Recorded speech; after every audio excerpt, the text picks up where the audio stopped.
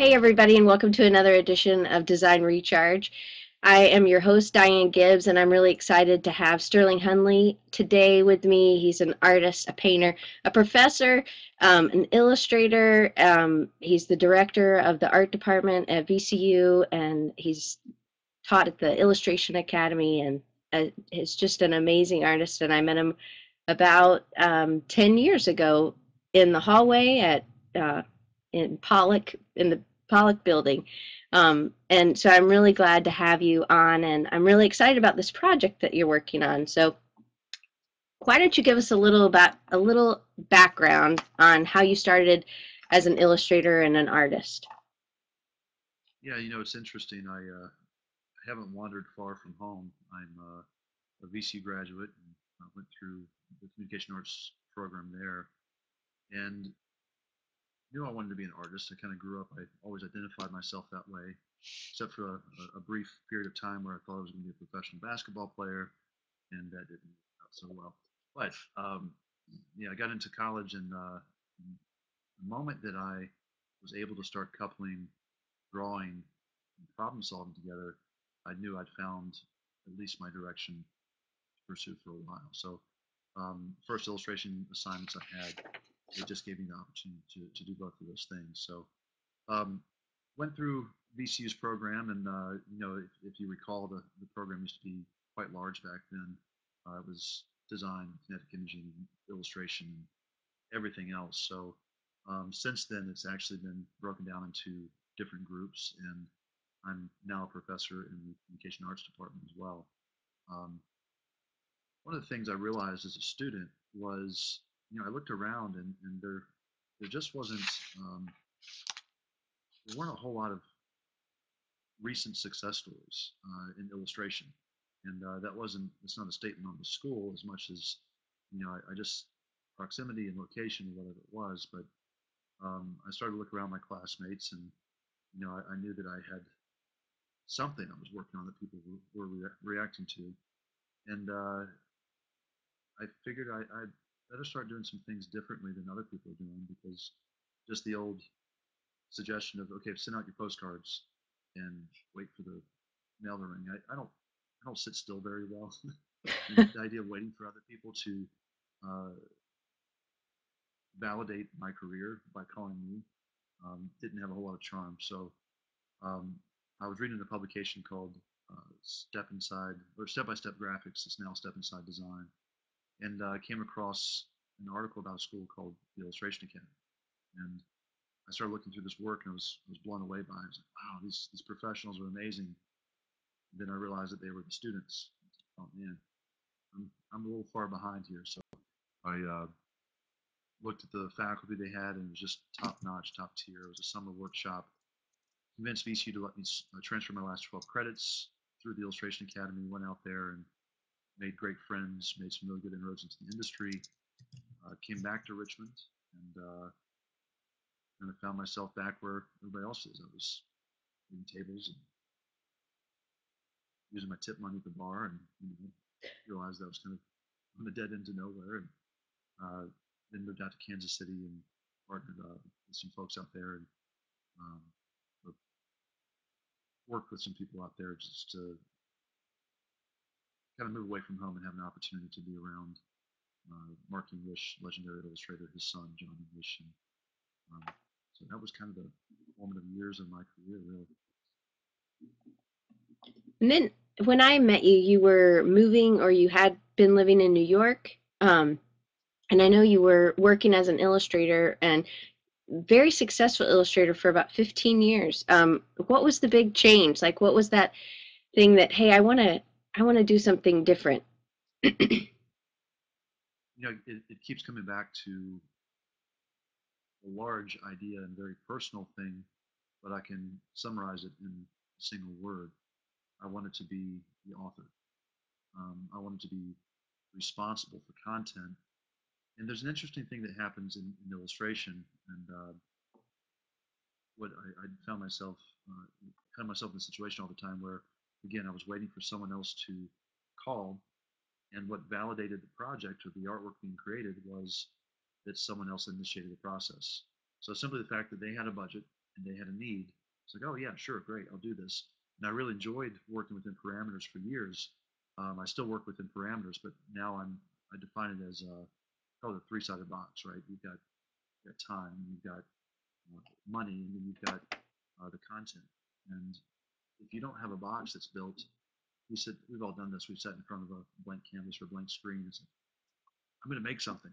I'm really excited to do this. I've got all this stuff I have to say. And all of a sudden, you have no idea where you're going because you don't know what it is that you're trying to say.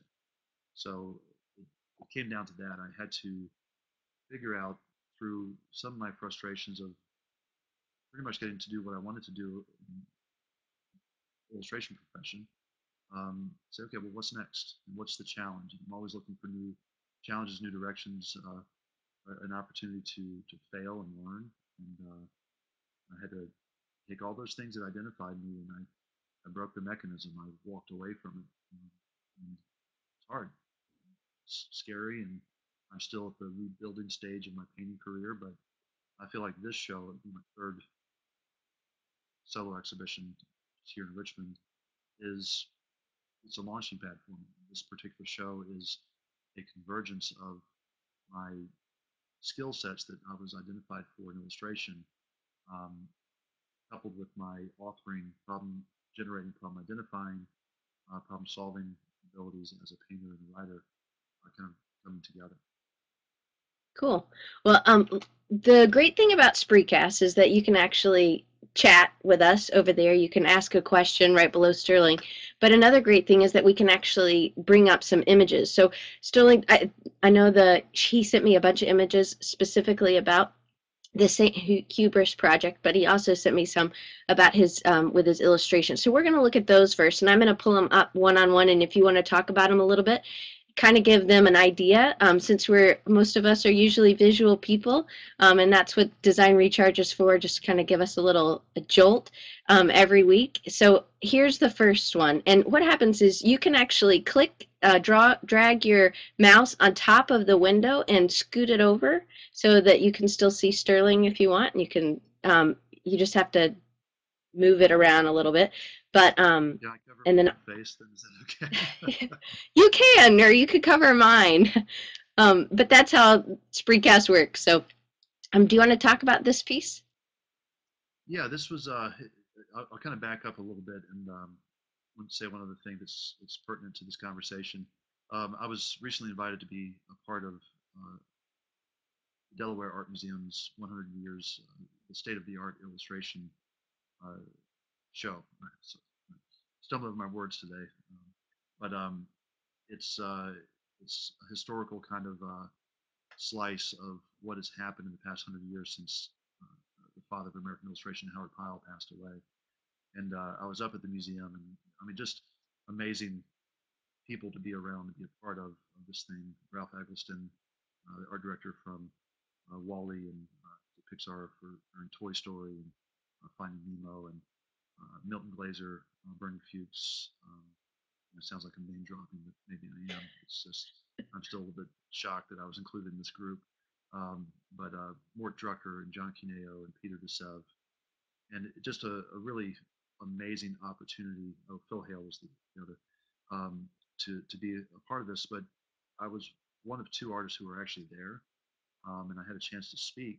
And I saw this distinct division between Bernie Fuchs and that camp, which was so much about the narrative and the aesthetic, and the Milton Glaser school of thought, which was about the concept.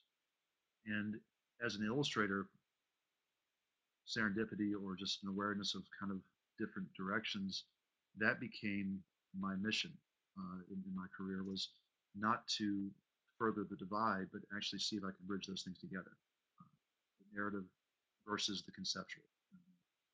So a number of these pieces, some of them fall on one side, which is just the aesthetic storytelling, and many fall on the other side, which is idea driven. But I have tried to couple those things together and find out where that dividing line is and see if those things could actually coexist. So um, this particular image was a commission for a Stanley Kubrick anthology, and everyone here on Design Recharge, I identify myself as a designer who paints or a designer who illustrates more than anything else, and it seems to be the spine of continuity between all things related to creativity. So everything from illustration to drawing to music to writing, there is a design to it all that really compels me.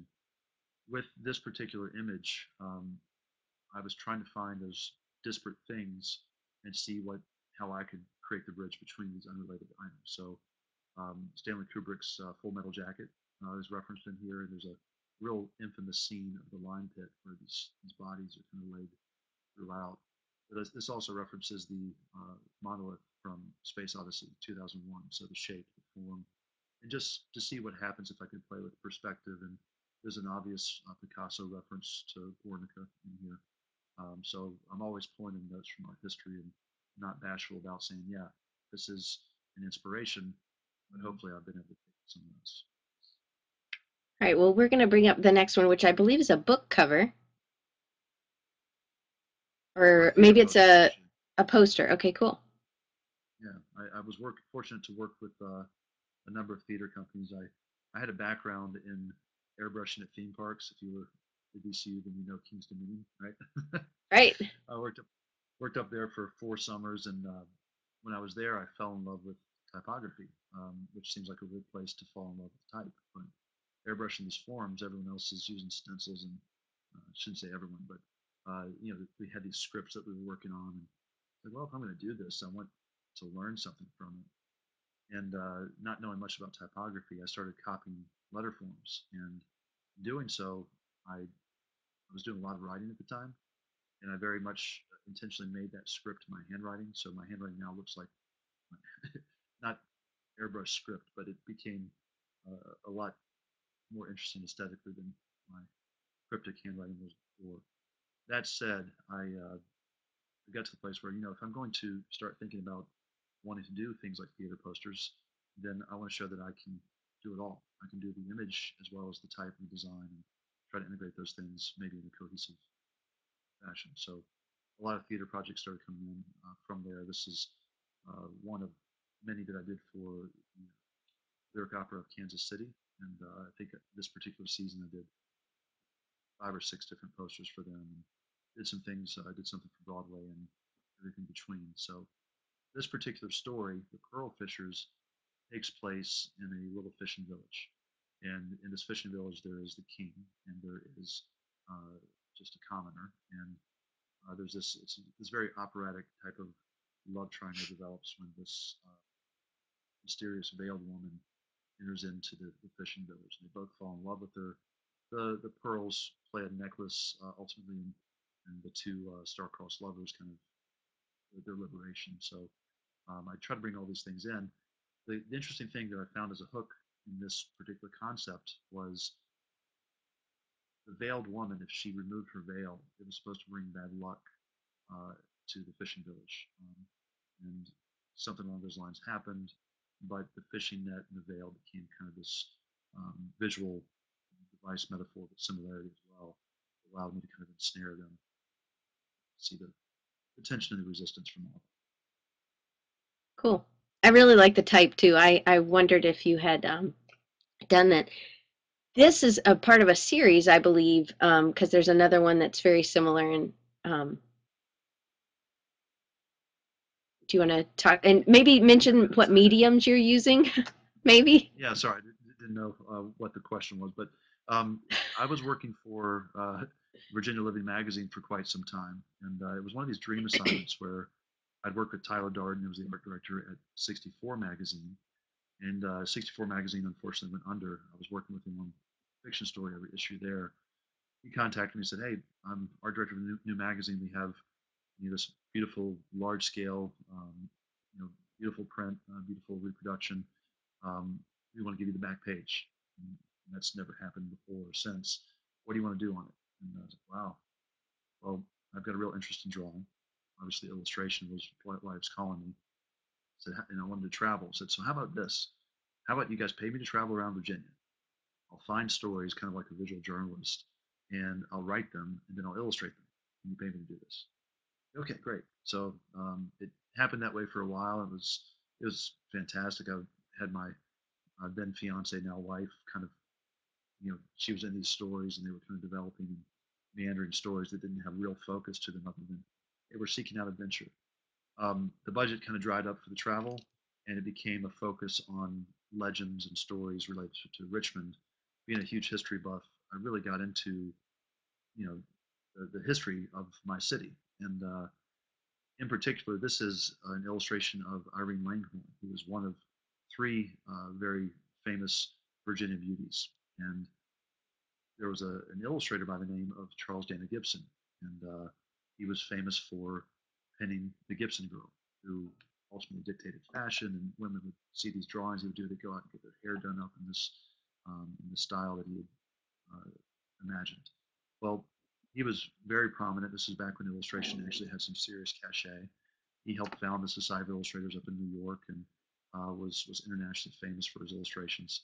Well, he fell in love with Irene Langhorne, and so this illustration in particular is all about going from Gibson's gal to Gibson's girl, and I even reference some of the stylization in Gibson's pen work in her hair. But this is kind of pulling her. She wasn't obscure, but the idea of pulling her out of relative obscurity into the limelight, because she then went on to become the Gibson girl face from then on. She was his model, and it's kind of concept there. The next image I think you're going to pull up is the shipwreck piece. Uh, it Hmm. wasn't it wasn't a series in the sense that they related to each other.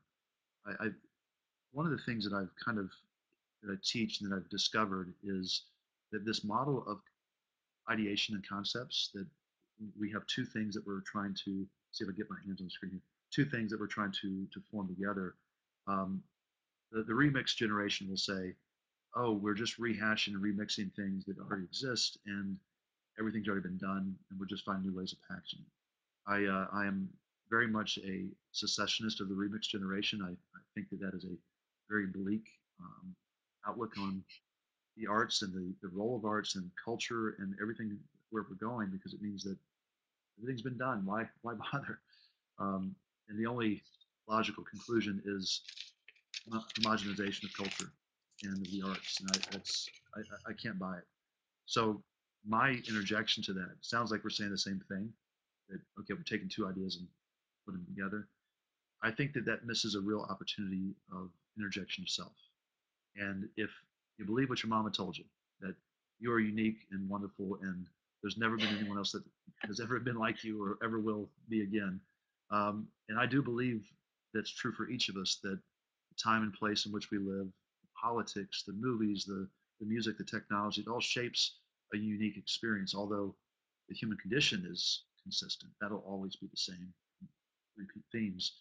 We bring something new to this time and place, and that becomes our responsibility to document this thing. So, sorry for the diatribe there, but the the idea is that it's not that the two things have to be original or unique. It's how you as an individual bring them together that has never been seen before. And I think that there's a lot to be said about originality living there in that space. Um, as a result, in my career arc, my personal story arc, um, I've been very deliberate about taking things that I'm interested in and seeing if I can figure out how to build that bridge between them. It relates with career ambitions. So in illustrations, like, all right, I'm interested in concept versus narrative. I come back to this versus that, perception versus reality. Um, you know, any dynamic or counterpoint that I can kind of pull into these things is really compelling to me, and it presents a much larger problem to solve. So we're back to the idea of problem solving, which is really creation, because I've authored that. So that said, this piece and the last piece were part of a pursuit of mine, where I was trying to bridge a couple of different things together, and that creates a common thread throughout a body of work that lasts for a period of time. And that's the consistency that you're seeing there. Yeah, I picked up. I actually did this one first. There was a romance that I was really after there, um, and I wanted to try to tie that together with the next. The other piece probably was a year later, maybe 6 months, or I don't even know. Related, but it didn't relate.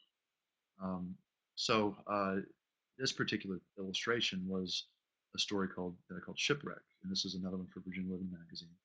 and this is the Captain Charlton ran a ship aground in Virginia, off the coast of Virginia, and in that day and age, they didn't really have any means of getting the ship back to the ocean, so they would just let these ships sit there and rot. Well, he had a particular affinity for this ship and didn't want to just see it destroyed and consumed by time.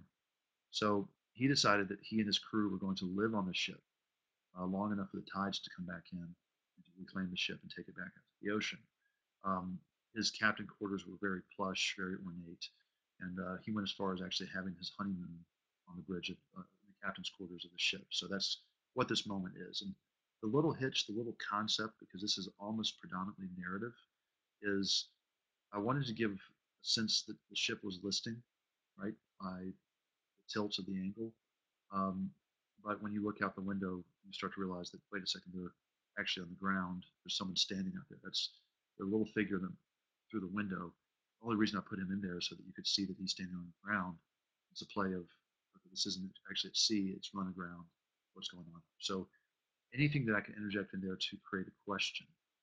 Um, I think that the biggest issue that I've always had with illustration is I was taught that illustration is there to illuminate text. Well, that means that the image is relegated or subjugated to text itself and is secondary. I think that each one is a powerful art form. I think that each one brings a great deal to it. But I also like the idea that together they can actually perform and tell a deeper. Totally. All right, well, will roll through some of these other ones faster because I want to spend more time on your story that you created. And even though you started working in this manner of writing these stories, which kind of is what you've done now. I did you really write a story for the story of Saint Hubris? It's interesting. One of the things that I came across, and I think I sent you the image. There's one illustration. To backtrack a little bit. The story of Saint Hubris is framed around the Catholic story of Saint Hubert. Hmm. And one of the things that I talk to students about all the time that I truly believe is that you need an element of familiarity in storytelling. You have to have something. I mean, it's kind of where I lose interest in fantasy. And this isn't a slam against fantasy. I kind of grew up looking at some fantasy things, but the distinction between say science fiction and fantasy. Science fiction is grounded in some type of reality, right? It's in the future, but it's grounded in some type of past reality. Um, Fantasy kind of plays by its own rules, and it's a harder world to access. It's kind of like if you know the rules, and there are rules there. Don't get me wrong, but the people who are in that world know the rules, and the people who aren't, well, you can't play unless you're willing to commit some time to learn about this and shit. So you look at something like Pan's Labyrinth is a reference that pull up all the time in storytelling, where it's a connection of a fictional history paired with a fantasy. And if it was just the fantasy, for me personally, it would have lost me. I never would have seen the movie. But I love that movie because through the historical fiction, I'm brought in to say, yeah, I can connect with this. I see this, I follow the story, and all of a sudden it takes a hard left turn, and you're going down into this fantasy world. And it's that point of the familiar that allows for the introduction of a wider audience. And I'm not trying to confuse what I'm saying with the idea of popularity because I don't. That's not a barometer of quality, but accessibility. Right. Um, so for me, the story of Saint Hubert, it's by default, it's kind of riddled with some holes in it, right? So, and this is not anti-Catholicism here. This is just looking at it for what it is. It's a story that's hard to quantify. Um, Vicente, great to see you out here, man. Garen, great to see you here too. Louis as well. So sorry, I want to say hello to people in the chat over there. So one of the things that I have students do as an exercise is this notion of I call it character container, and it's me again trying to convince young artists that they have something worth saying, even if they think their story is not so interesting. It actually is. We all have unique methods by which we arrive at some place. And in this character container exercise, I start with okay, draw a stick figure.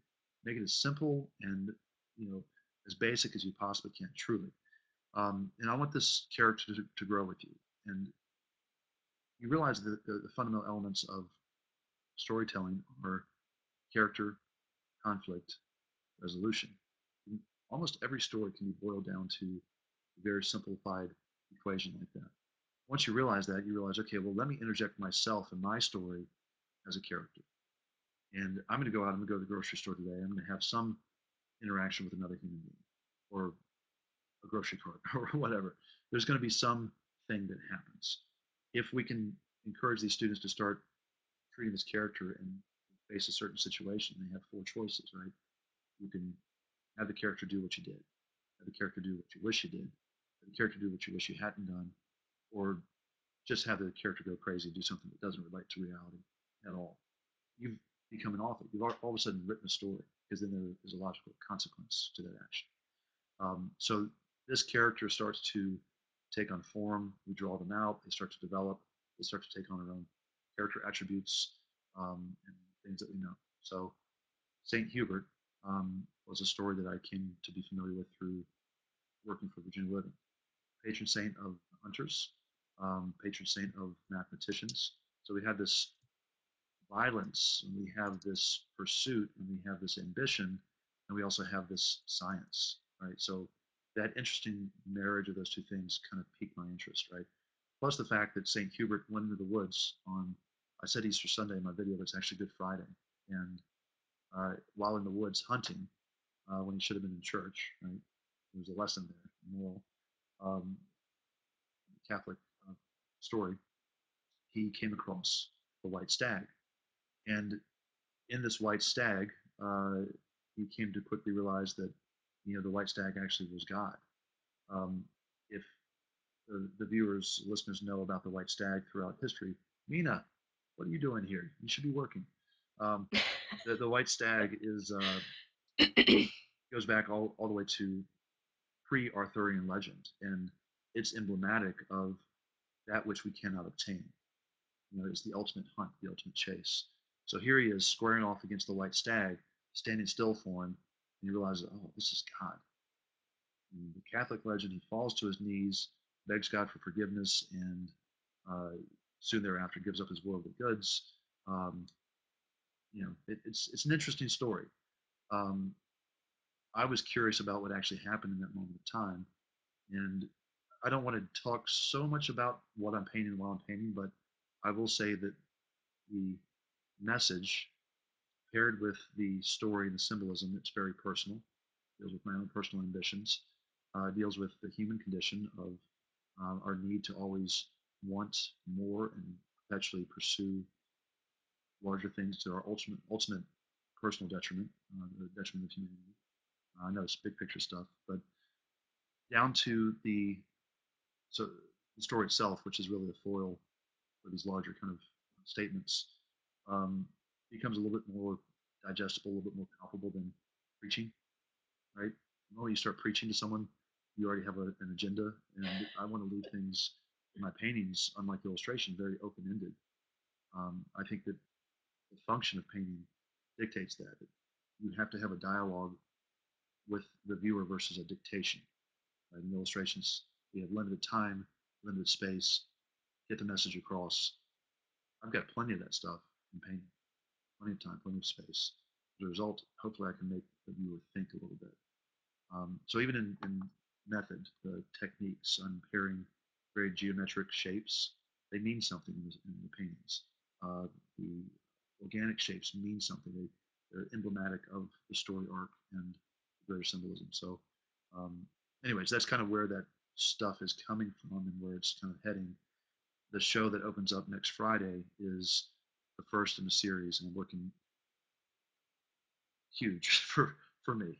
9 feet tall, 8 feet tall, which is a unique problem. I have a I have a picture to show because it is way big, and you're Yeah, tall. I'm not small. You're really Yeah, tall. Let me see if I can find that.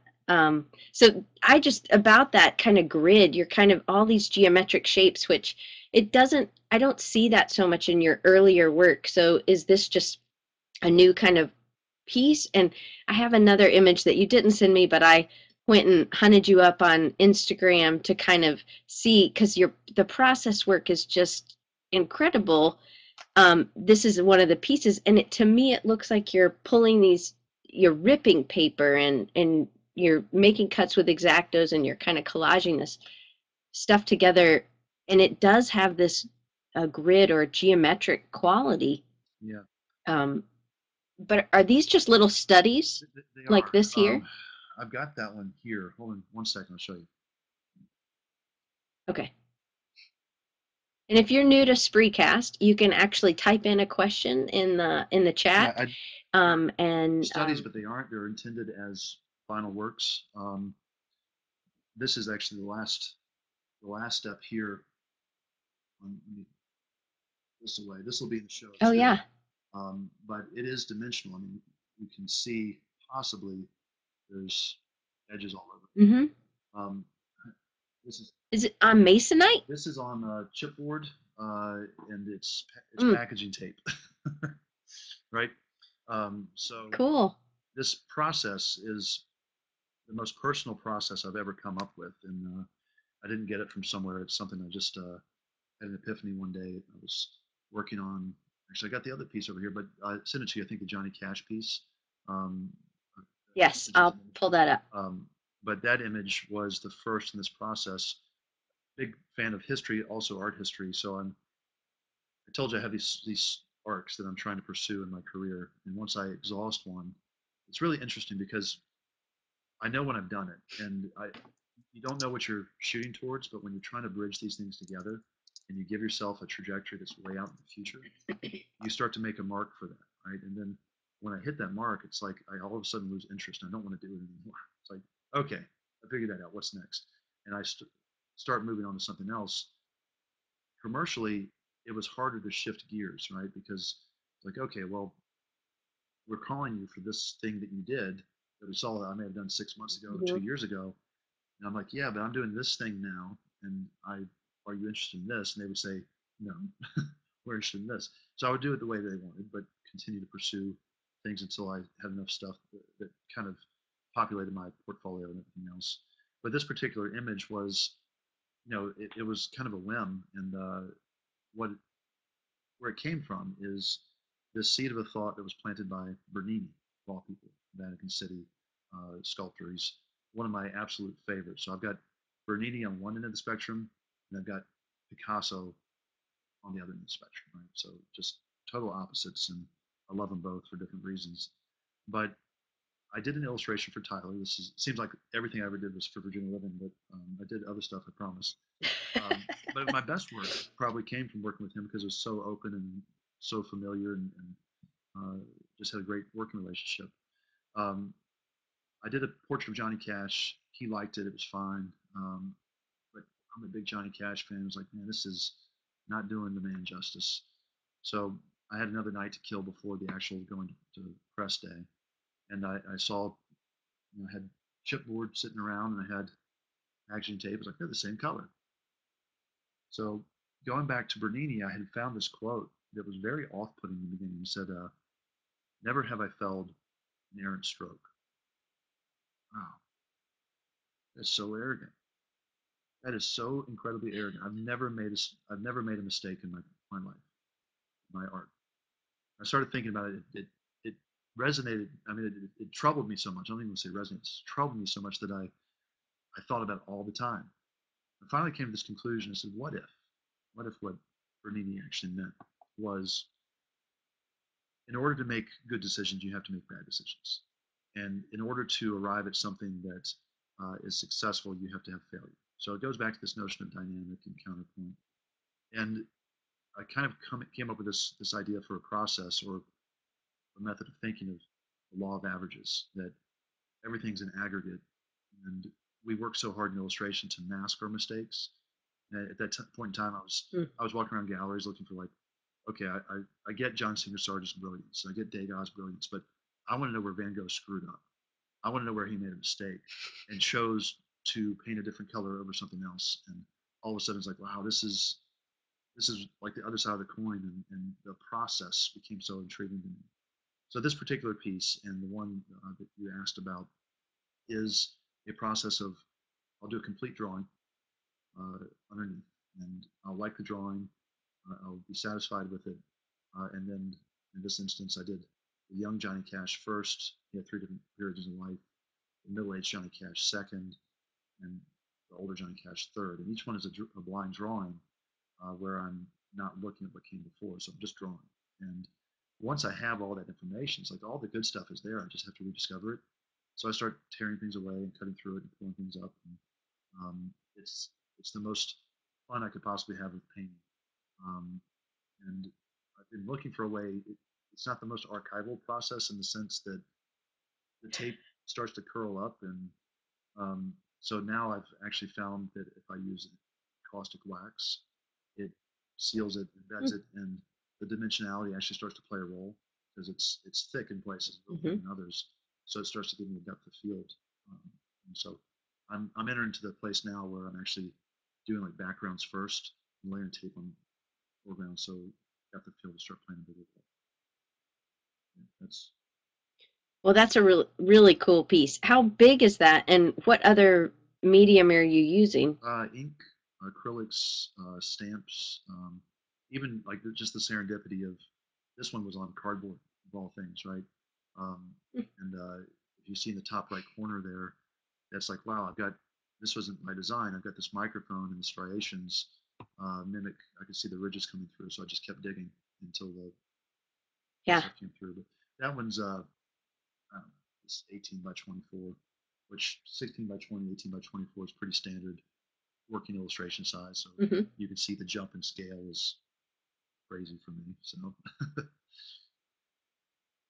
So this is the piece that I pulled. I think I'm one of your backers, so I get these great emails with these awesome images, and you really can't tell how big this is, maybe, but it's big. Like you came up to like the guys, like the bridal or something, or whatever. Like you're, I mean, you're very tall. How tall are you? 6'2". Yeah, I'm not. Me too. No, I'm just kidding. I know you're lying. I'm like five I know you're one. lying. Please do that. It's the internet. We'll run. But but it shows how big this piece is, and I just love that you're always trying this new stuff, and even in this process and in this one project, the Spoils of Saint Hubris, you've even gone with the kind of tape thing, and then you're going and you're using acrylics. Is that what you're using? I know in some of your Vimeo videos you like those better than oil. These are all oils. Yeah, these are giant oils. These are oils. So some base acrylics and things like that down. But I just I like put myself into a situation where I can fail and digging myself out of it. So, first time I ever approached scale as part of the concept was my first solo exhibition, and I don't think I sent you any images there, but it's interesting you're picking up on the faceted elements because that entire first show was I mentioned before I broke the mechanism, right? So rendering, it's like I I can render things, I can draw things, and I've gotten kudos for that, whatever, right?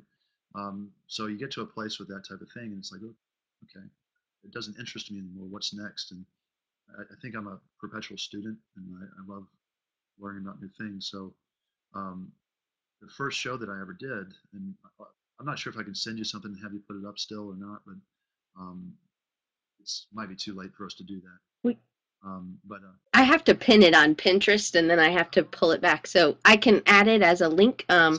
If you send it to me, I'll pin it to the No pin big board. deal. I'm teaching online classes these days too, so we've got something that's a little bit more less two different things working together. But the Right. particular process that I used for that first solo show, I didn't love everything that came out of it. I love that it crushed me. It seems like a really weird thing to say. It totally destroyed my ego because it's like I don't have any barometer of quality assessment. I can't go to my old bag of tricks. I can't go to rendering. I tell people I broke my rendering muscle on it. But it basically what it was is I took these 3 inch by 3 inch squares and I created monotypes. I had Jeff Love and Leslie Herman, they were my studio assistants at the time, helped me out, helped save my life. Those 3 months we were working on the paintings, but we were making these like 3 color, 3 value monoprints. And just like you go out and you look at the clouds and you see shapes and faces, I had an idea of what the content, what I wanted to address, but I didn't have a clue what the images were going to look like.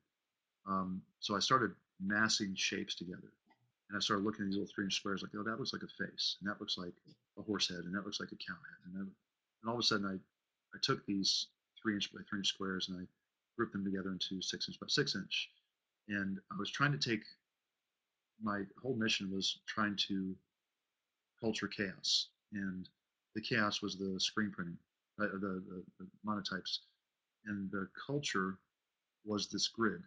I built these giant grids, and everything had to fit within a grid shape. And then I used paint to kind of stitch them together.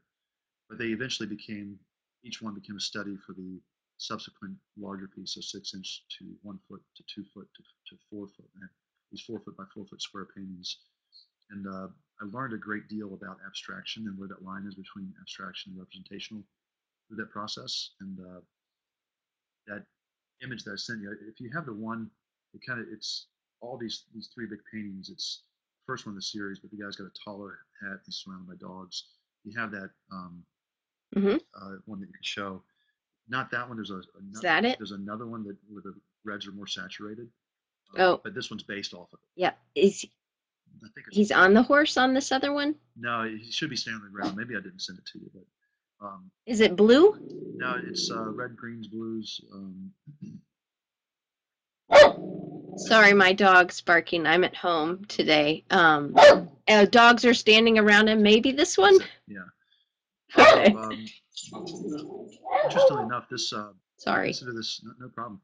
I consider this my last illustration of my first painting, at least in the direction I want to go.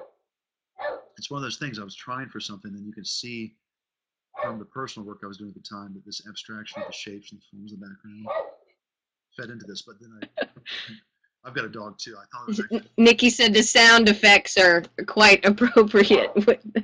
Yes, we planned that. right. Sorry about that. So this particular image garnered the attention of a private collector who came through, and he responded to this. It happened to be my favorite thing I'd done up to that point, and it's another one of those things where I threw a marker out there. I had an ambition. I realized it's a particular piece, and then it was rewarded. It's happened that way every single time when I'm on a pursuit. And I have this problem. I'm trying to solve. I'll get an award. Like my very first medal from the Society of Illustrators was I was trying to figure out how to bring line and tone together. I did the piece. And it's like this is it. I figured it out. I was like, if I'm ever going to get an award for something, this is it. Send it up. Sure enough, it was my first medal.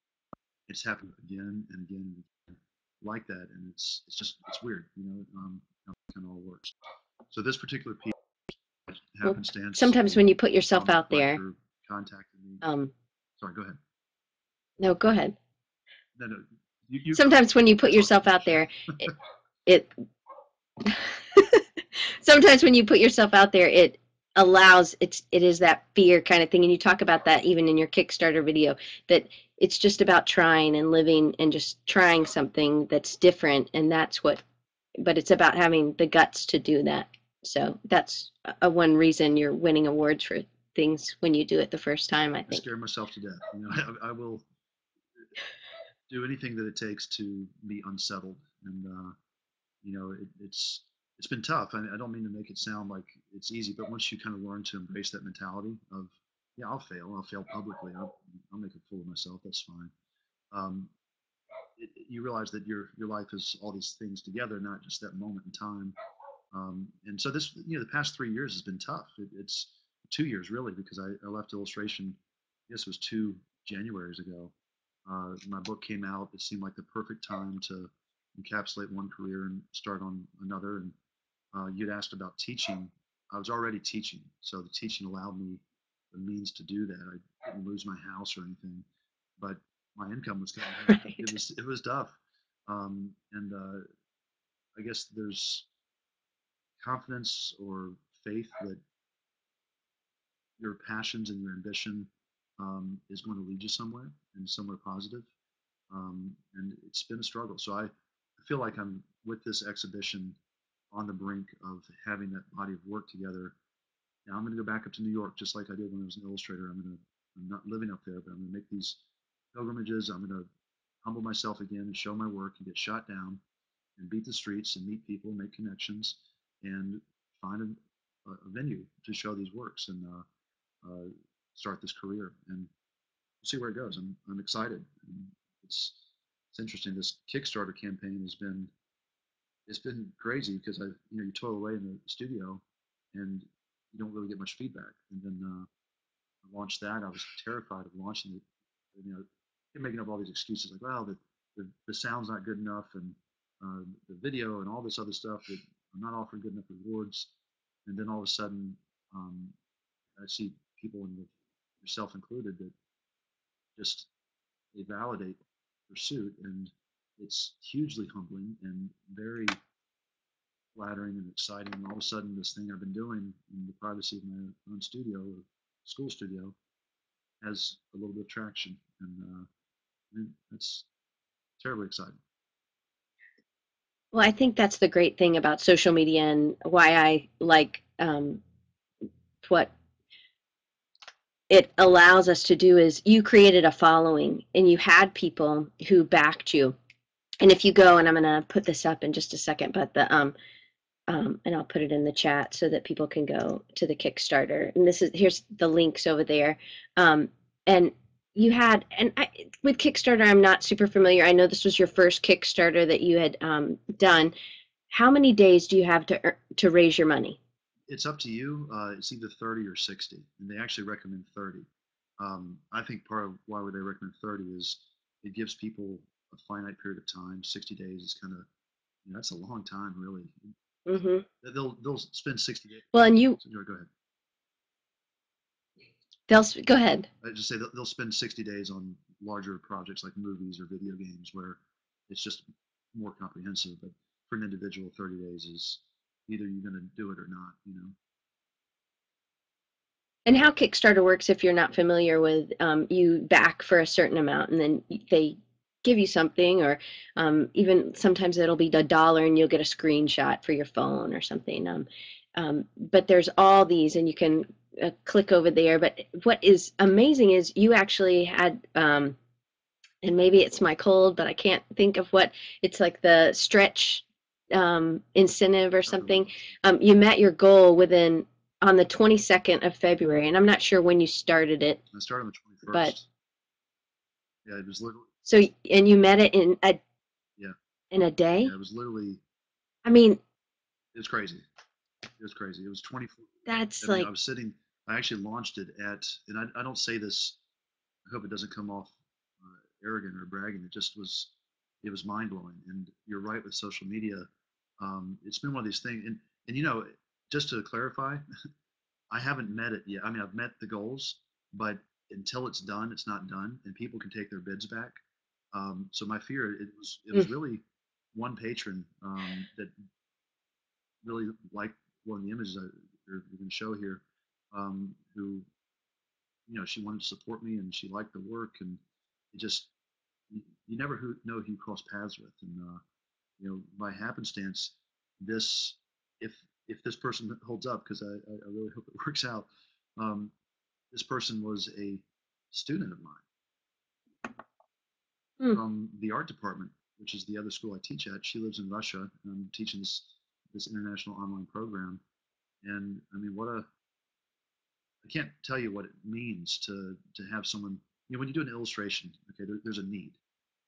We have text, we have images, we have photography, we have a publication. We're trying to sell to an audience, and there's a budget. So everything is you're doing it. There's a catalyst that comes down to a commercial project.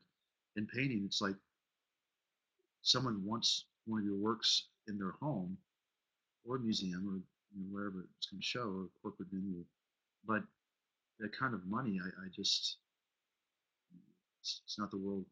It's I can't put into words. It's deeply moving, and all of the support that I've gotten from people has been I don't know. It's unlike any feeling I've had in illustration, save winning awards or things like that. It's just a recognition of what you're doing. And I think that one of the things that submission of mine is um, I am a professor. I really try to help people, and I try to take people in. I try to encourage them. Hopefully I'm always there as a resource for students who care about their own life, their own careers, and um, maybe there's some karma that's played into this as well.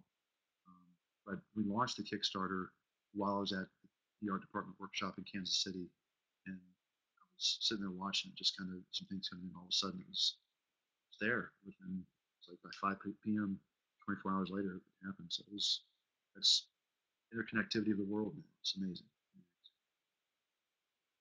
Well, and I think that's one of the things that you're talking about with just people connecting with painting or connecting with an illustration. And what you try to do with your students is you try to have something that either you can connect to, so it makes it more meaningful, it makes it more meaningful to the audience. And I think that that's what's great, one about Kickstarter, but it's also great in this is like Noah Scalen, also a VCU guy. He did really use social media when he was putting his 365 project out. And it's the same thing. I mean, in 24 hours, Sterling, that's amazing for, and it's a big body and a work for you to do. I know you have a show at the end of February, is that right? The beginning of Next March? week, yeah, it's crazy. So how many pieces are part of this um, this thing that you're going to be Right now, going around? the, it's a small gallery. It's a fantastic gallery called Ghostprint Gallery, and they're wide open to showing different things. But the the scale of the work, I've got 9 or 10 pieces. It depends on how far I get. They're going to be in the show, which is not a huge show, but um, two of the pieces are 8 feet plus. Space fills up really fast. The other ones are got another one that's 4 feet, maybe 5 feet wide by 4 feet tall. Another that's 4 by 3. So I've got four substantial works in there that, and then I've got the smaller pieces that are the scale that you're seeing. And it's interesting, related to scale. I want to do some pieces that are like that big, and frame them up. If I have time, I'll do them, just like little ink drawings. I love this idea of playing, coming from growing up on comics and sequential images and everything else, and loving movies. I love pace, and one of the things I find in painting is that in a venue like that, with a big painting, you want it to kill from 40 yards, you want to kill from 20 yards, and then up close, right? Well, the gallery is only so big, so people are going to be like this, right? Um, Right. but I also want it to breathe, and I want them to be able to come up really close and have an individual experience versus a group experience. And there's just something about that dynamic that's really compelling. You'll see it in comics where you'll have action, action, action, action, silence. Right? And movies do the same thing. Mhm. There's a crescendo. So I think that comes back to the universality of narrative and design. And but sorry to get off topic. Noah, what he's done is fantastic. I'm a huge admirer of what he's built, and very smart, very intelligent use of social media. The way I describe Kickstarter has changed the world for creatives because it's taken Mhm. speculation away, right? And you're now at the level, if you get to the level of a pitch, um, you can seek funding through things that you haven't yet put money out for. So, I mean, there's screen prints and limited edition things. I've approached the venues. They're ready to go, but we haven't printed anything yet, save for the poster, right? So all these things that I'm offering, once they're funded, get made, but I don't have to make them prior to. And that will fund the next iteration of the spoils. And the spoils itself, the spoils of Saint Hubris, is going to be the 2 or 3 exhibitions. So I'm enjoying telling this narrative through multiple pieces over a period of time.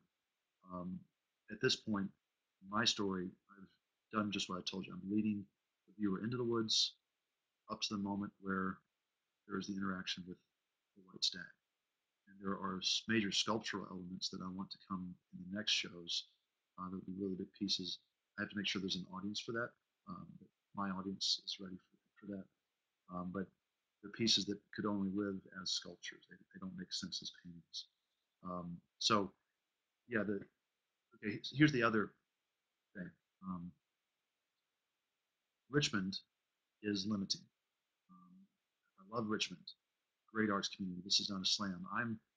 I'm personally doing everything that I can to raise Richmond Star, and I don't mean to sound like I'm Atlas kind of trying to carry this thing forward, but um, there's a price point in Richmond. You get to about $3,000 in paintings, and anyone selling there knows that you can't sell much over that. You get a few galleries that have exceptions to that, and a few collectors. Um, I want to bring a spotlight from New York down to Richmond, and I want to bring in traffic that lives outside of Richmond. So if I did a 9 foot painting, I sold it for what I needed to sell it for to make. I mean, that one painting I worked on for 2 years, right? So if someone will see a price tag and like, you're asking that much money for a painting? Are you crazy? It's really not that much in the grand scheme of paintings, but for a guy starting out in painting, it's a lot of money. Um, but when you equate it to 2 years working on the painting, that's I'm not going to make anything near minimum wage on it, right? Um, so you have a body of work and things that you're selling. I had to find a way to move beyond the Richmond market to bring interest in from outside. Um, I intend to do this again.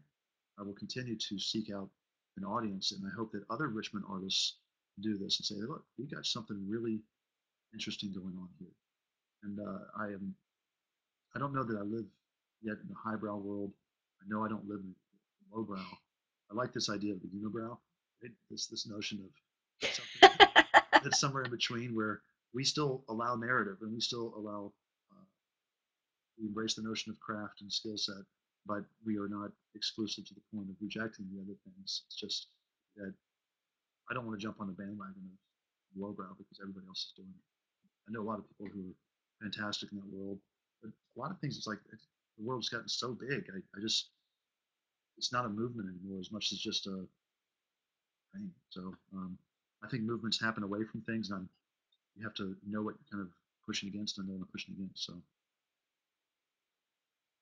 Well, I hope that you're very successful as you go to New York and you try to show and in other places as well. And Seth Godin, a big social media guy and tribe maker and things like that, he, kind of went the opposite way with publishing. He had all these people before he had the book written. He had all these people say that they would buy the book, and then he went to a publisher and say, "Hey, I have 10,000 copies already sold.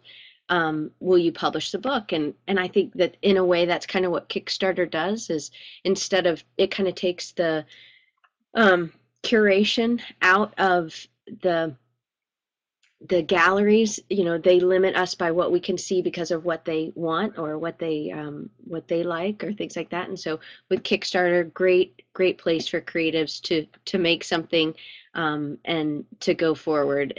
When you're talking about little pieces, Marius Valdez, I'm not sure if you're familiar with him, but he also went to VCU.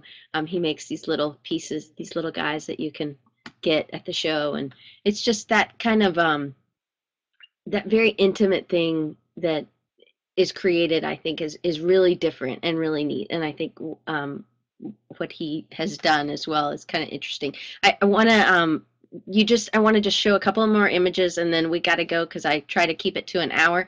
But Sterling, you'll just have to come back on. This is the exhibition poster, and it has a lot of movement in it. And this is a four color. Is this a silk screen?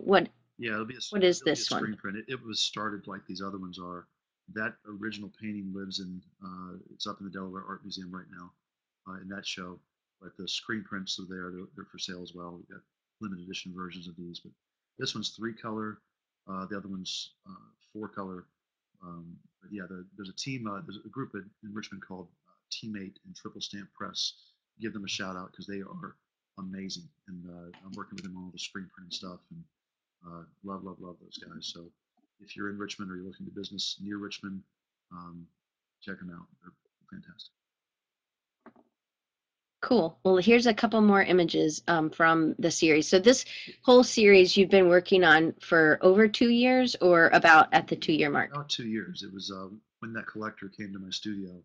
One of the things that he pushed me forward on was scale, and that was really the first time I thought about it. And you know, just a quick aside, you talked about taking the curation of the galleries. I think that's a brilliant um, perspective. I hadn't thought about this validation of we have success now, therefore this is where this is something that will sell. I mean, commercial galleries are commercial as well, and they have mortgages to pay and rents to pay and lease or Hmm. whatever, um, overhead and all that.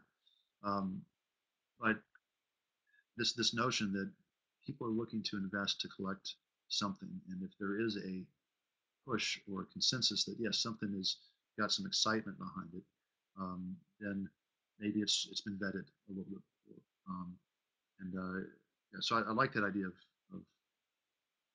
just visibility and some element of success before going up there, and saying, yeah, this was funded, we sold the show, and it betters your opportunity of actually selling out a show. And if you sell out shows, it's so much more Hmm. important than making a lot of money on a show. It just shows, hey, if I want to invest in this artist, I can buy their work relatively inexpensively now. If they go on and they have a huge successful career, the return on investment, and I hate to sound like so much of a businessman, is huge. It's huge, and completely. It's something that collectors can control, because who do the gallery owners listen to? People who are buying the paintings. Hmm. And if the people who are buying the painting are saying, Right. sell this artist's work, it's a. I mean, it's brilliant. It really is. There's a couple more. I just want to, and I just love the geometry in this one. It's you're getting a lot of whoop whoops over there. Not necessarily in that. Don't quote me, but a lot of people really like that color palette, and they liked the geometry in the one before as well. So this one to me has that. You know, are you just putting, making lines? And is this in your sketchbook like this? Because I know you sketch. You're a big sketcher, or you have in some of your other Sure. things. Yeah, the drawing has. That's kind of where I am with this body of work. Is I brought drawing back into it, right? And that's it. Really is. So if I were to tell you what my mission was right now, I am. I want to be a designer and I want to be a painter. I'm trying to figure out where those things live. So the geometry and the facets, everything else, open spaces versus closed spaces. Those are things that I'm very aware of as I'm kind of moving into this stuff. So the drawing is it's something I avoided in the first, well, really the first solo exhibition. Started bringing it back into some of the screen printing stuff in the second exhibition. But this one, it's I've figured out how to pair those things together. So the new mission is design and paint. Um, there's a process in painting called planar painting, and it's just like, okay, you're seeing the light in Mhm. my face, the plane here, that's a facet, right? Um, I'm also using technology. I'm using a program called Sculptress to do 3D modeling. I'm using um, I'm going to branch out eventually into Maya, trying to bring that into this, maybe even 3D printers at a point. But there is a wireframe that's very relevant in video games. Wireframe to me is a very modern, current thing, but it's got direct ancestry to planar painting. And so I'm Mhm. using closed planes, they symbolize something again. I don't want to give it all away, versus open wireframe, in this notion of ambition and trying to culture chaos.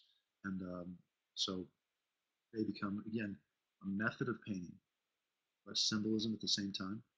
Um, and I guess that's kind of where I think my unique footprint is. I'm trying to think. I don't want to sound so calculating that, oh, it's all figured out.